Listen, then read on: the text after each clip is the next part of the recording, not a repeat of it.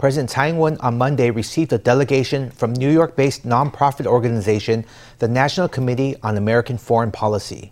Tsai said the organization has long focused on the state of security in the Taiwan Strait. She also said that U.S. President Joe Biden's consistent approval of U.S. arms sales to Taiwan represented the implementation of his commitment to that security. Let's hear from her. 非常欢迎艾雷特大使再次率团来到台湾，来到总统府。 I want to extend a warm welcome to Ambassador Susan Elliott, President and CEO of the NCAFP, who is once again leading a delegation to Taiwan and paying a visit to the presidential office. Taiwan greatly values the NCAFP, which is an important think tank and platform for exchange. All of our guests today have long been good friends of Taiwan. I would like to take this opportunity to thank you all for your long-standing attention to the security situation across the Taiwan Strait. You all play an important role in the continued deepening of Taiwan-U.S. ties. We are grateful to the Biden administration for approving 6 military sales to Taiwan since assuming office, demonstrating the great importance the U.S. places on Taiwan's national security needs and its commitment to Taiwan's security. Tsai also commented that Taiwan and the U.S. are important strategic and economic partners. She added, the close relationship between the two countries formed the foundation of freedom and stability in the Indo-Pacific region, adding that the two partners would continue to cooperate on the defense of democracy and other shared values. After the DPP's defeat in the local elections last month, voices are calling for a government reshuffle. President Tsai Ing-wen and the DPP's leadership on Sunday held a meeting to discuss the next steps for the Executive Yuan, which is reportedly going to resign en masse in January. Already, Minister of the Interior Xu Guoyong tendered his resignation on Monday, citing his recent poor health. Originally, Interior Minister Xu Guoyong had been scheduled to take part in an interpellation session at the Legislative Yuan. Deputy Interior Minister Hua Jingqun appeared in his stead. The minister has long had asthma and spinal problems. Last week he had several asthma attacks, so today he's taking the day to rest and perhaps see a doctor. In private conversations, the minister has mentioned several times that he might leave. The Executive Yuan later issued a statement saying that Xu had tendered his resignation to Premier Su Den-chang, citing personal health issues. Su responded saying that he hoped Xu would be able to continue working with the executive team. However, the timing of Xu's resignation has given rise to much speculation, as it came just one day after President Tsai Ing-wen met with Vice President Lai Ching-te, Premier Su, and other party officials to discuss a government reshuffle. They decided that the upcoming plans for the leaders in the government and ministries will be discussed after the end of the current legislative session. Appointed ministry officials don't govern in terms. The position is decided by how good their governance is. This is a decision of the government and the Executive Yuan. I respect it. Officials come and go. We should all make the most of our time in office and do what needs to be done. Officials did not speak at length on the matter, but reports say that there is more than a reshuffling on the horizon. According to Wu Zijia, the head of online magazine My Formosa, the Executive Yuan will resign en masse before the new legislative session on February 1st. He says former Vice President Chen Jianren may take over as premier. I think that this upcoming reshuffle will be more comprehensive to better meet the expectations that the public has of the DPP. After the DPP's defeat in the local elections, President Tsai is expected to announce new cabinet heads after the current legislative session ends in January next year. The DPP will hold a by-election in just over a month to choose its chairperson after President Tsai Ing-wen stepped down from the role. Vice President Lai Ching-te is believed to be a favorite for the role among party members, but his office says he remains undecided on the matter.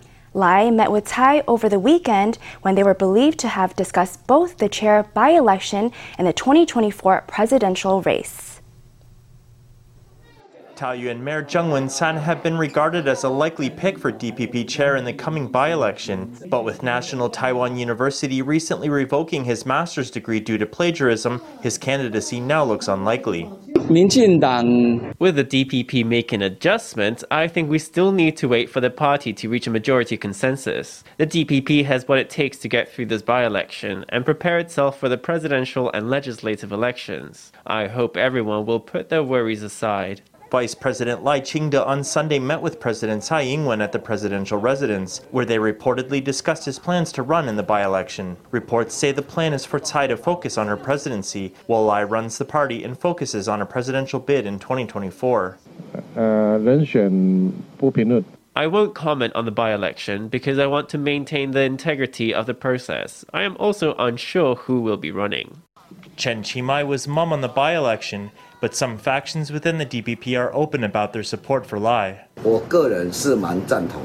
I personally quite agree with Lai running. Our chair will have to undertake review and improve plans for the party before making changes. So I really hope the whole party can come to a consensus and can work together for the DPP. Lai's office has issued a statement saying that it acknowledges there are different opinions within the party and that Lai has not made any decisions yet. The DPP's task moving forward will be to gather public opinion and implement changes accordingly. The party is set to hold its chairperson by-election in mid-January. Taipei Mayor Ko Wen-je and Taipei Mayor-elect Jiang Wan-an on Monday came together for a handover ceremony in Taipei.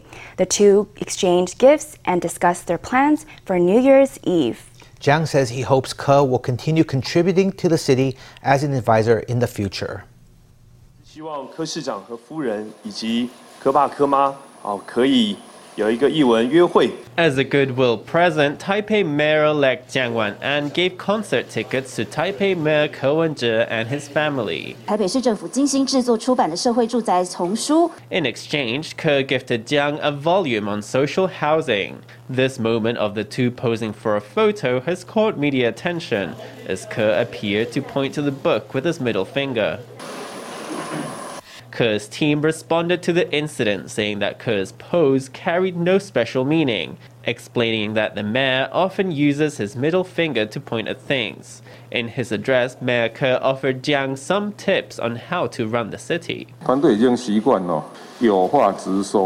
The team is very used to directness. What's a difficult part of fiscal discipline? It's that everyone wants to please the public, so there may not be so much rein on spending there. 包括许多重大工程施工的延宕。 I hope I can get filled in early on issues like the delays in big infrastructure projects, such as Taipei Dome. Some reports say that Ke may be concerned that the systems he established may be dissolved under the new administration.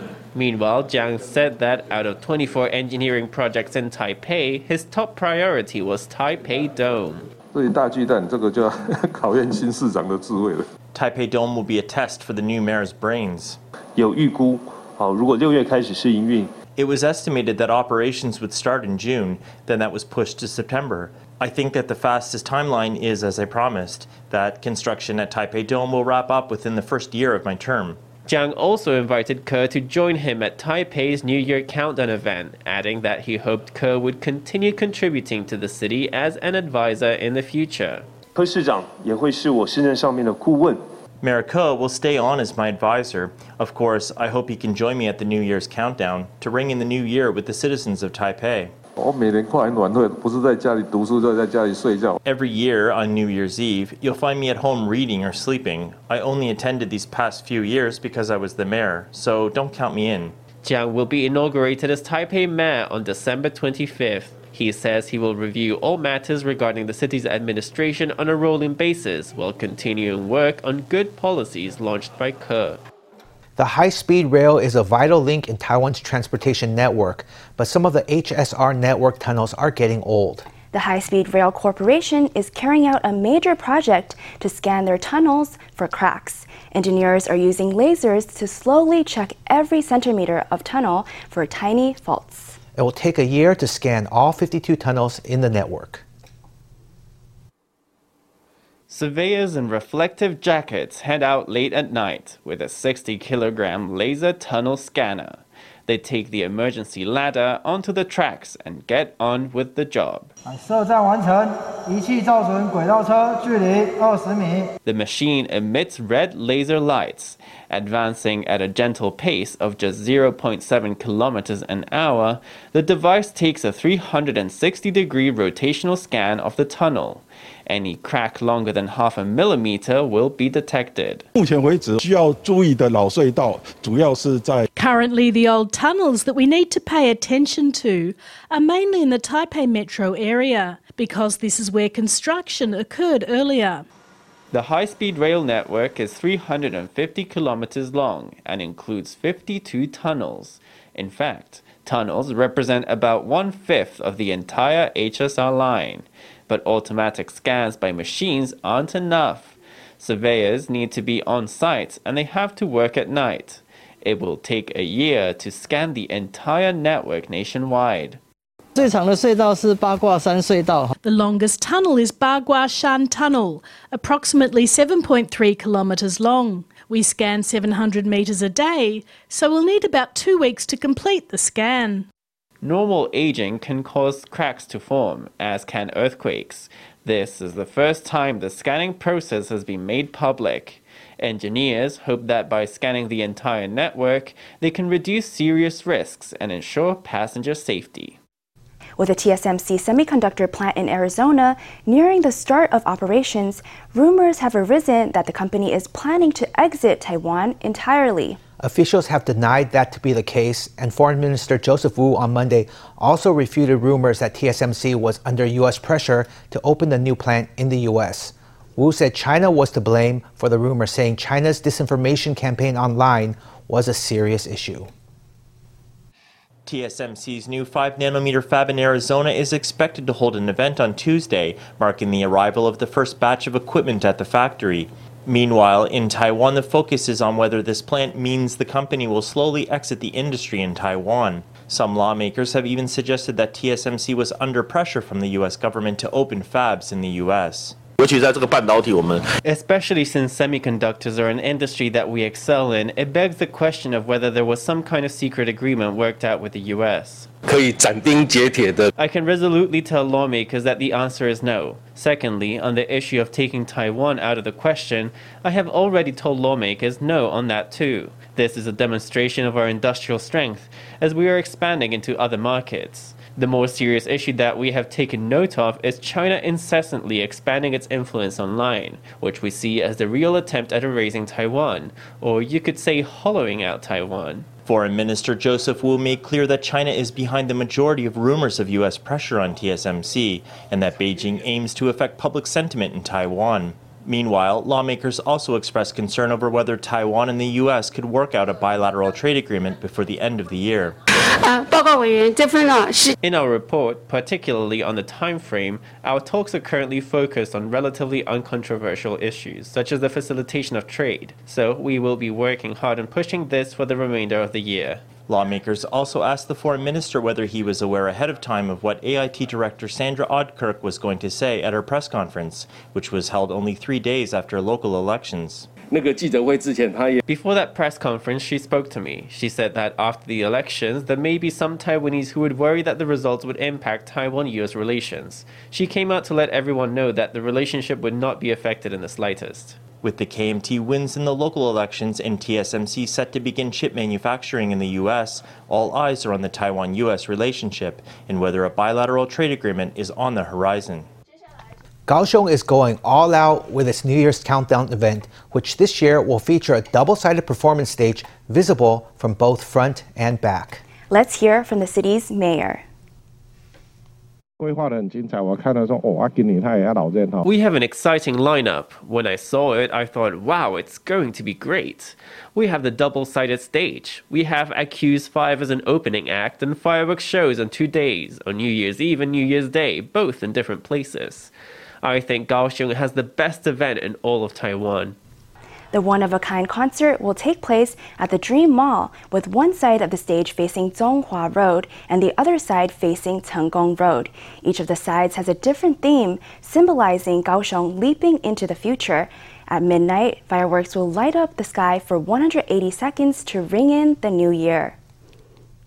One of Taipei's traditional Chinese herb apothecaries has revolutionized its business. The company's new interactive experience center lets visitors take part in preparing their own herbs. Students from across Asia come to learn about how herbs are used in Taiwan.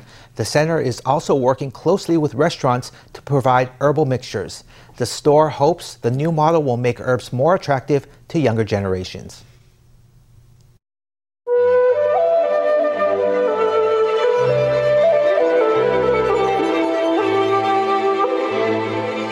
A brand new renovated store where the most ancient herbal medicine tools are on display.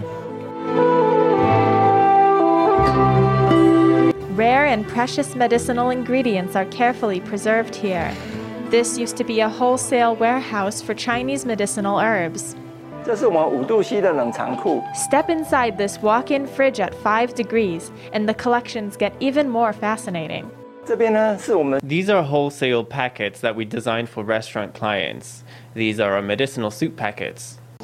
In order to counter the stereotype that Chinese herbal apothecaries are just for older customers, Chen Qingniu turned this warehouse into an interactive experience center. Weighing the herbs, picking them, and packaging them. Customers can take charge of the whole process from start to finish. These special classes attract students from near and far, even from South Korea, Japan, and Indonesia. It's my first time, and also it really brings, this is maybe Taiwanese traditions and how the people in here do CTM. Coming here, visitors can explore the world of herbs with all their senses. You can put herbs into toothpaste, essential oils, and even mosquito spray. The 5,000-year-old tradition of Chinese herbs is still alive and vital in our modern world. 这个是桑菊茶，一个是清肝明目，一个是罗汉养生。 A chrysanthemum flower unfurls in the hot water, creating this beautiful amber gold tea, a traditional nourishing brew. 要不然这是你的药膳调理包。 And the center is intimately linked to the restaurant world, supplying medicinal herb mixtures to chefs. This could be the most common way for many people to experience medicinal herbs. 用他们中药行非常专业的方式去熬煮好，然后再给我们餐厅。 They use their very professional methods as a traditional apothecary to prepare the soup. They also pair it with a main dish for a restaurant, saving up an enormous amount of preparation time. 有这个跟餐厅合作我们明显有大。 Through these collaborations with restaurants, we can clearly feel what demand there is for medicinal concoctions. The proportion of consumers coming in has risen 20 or 30%.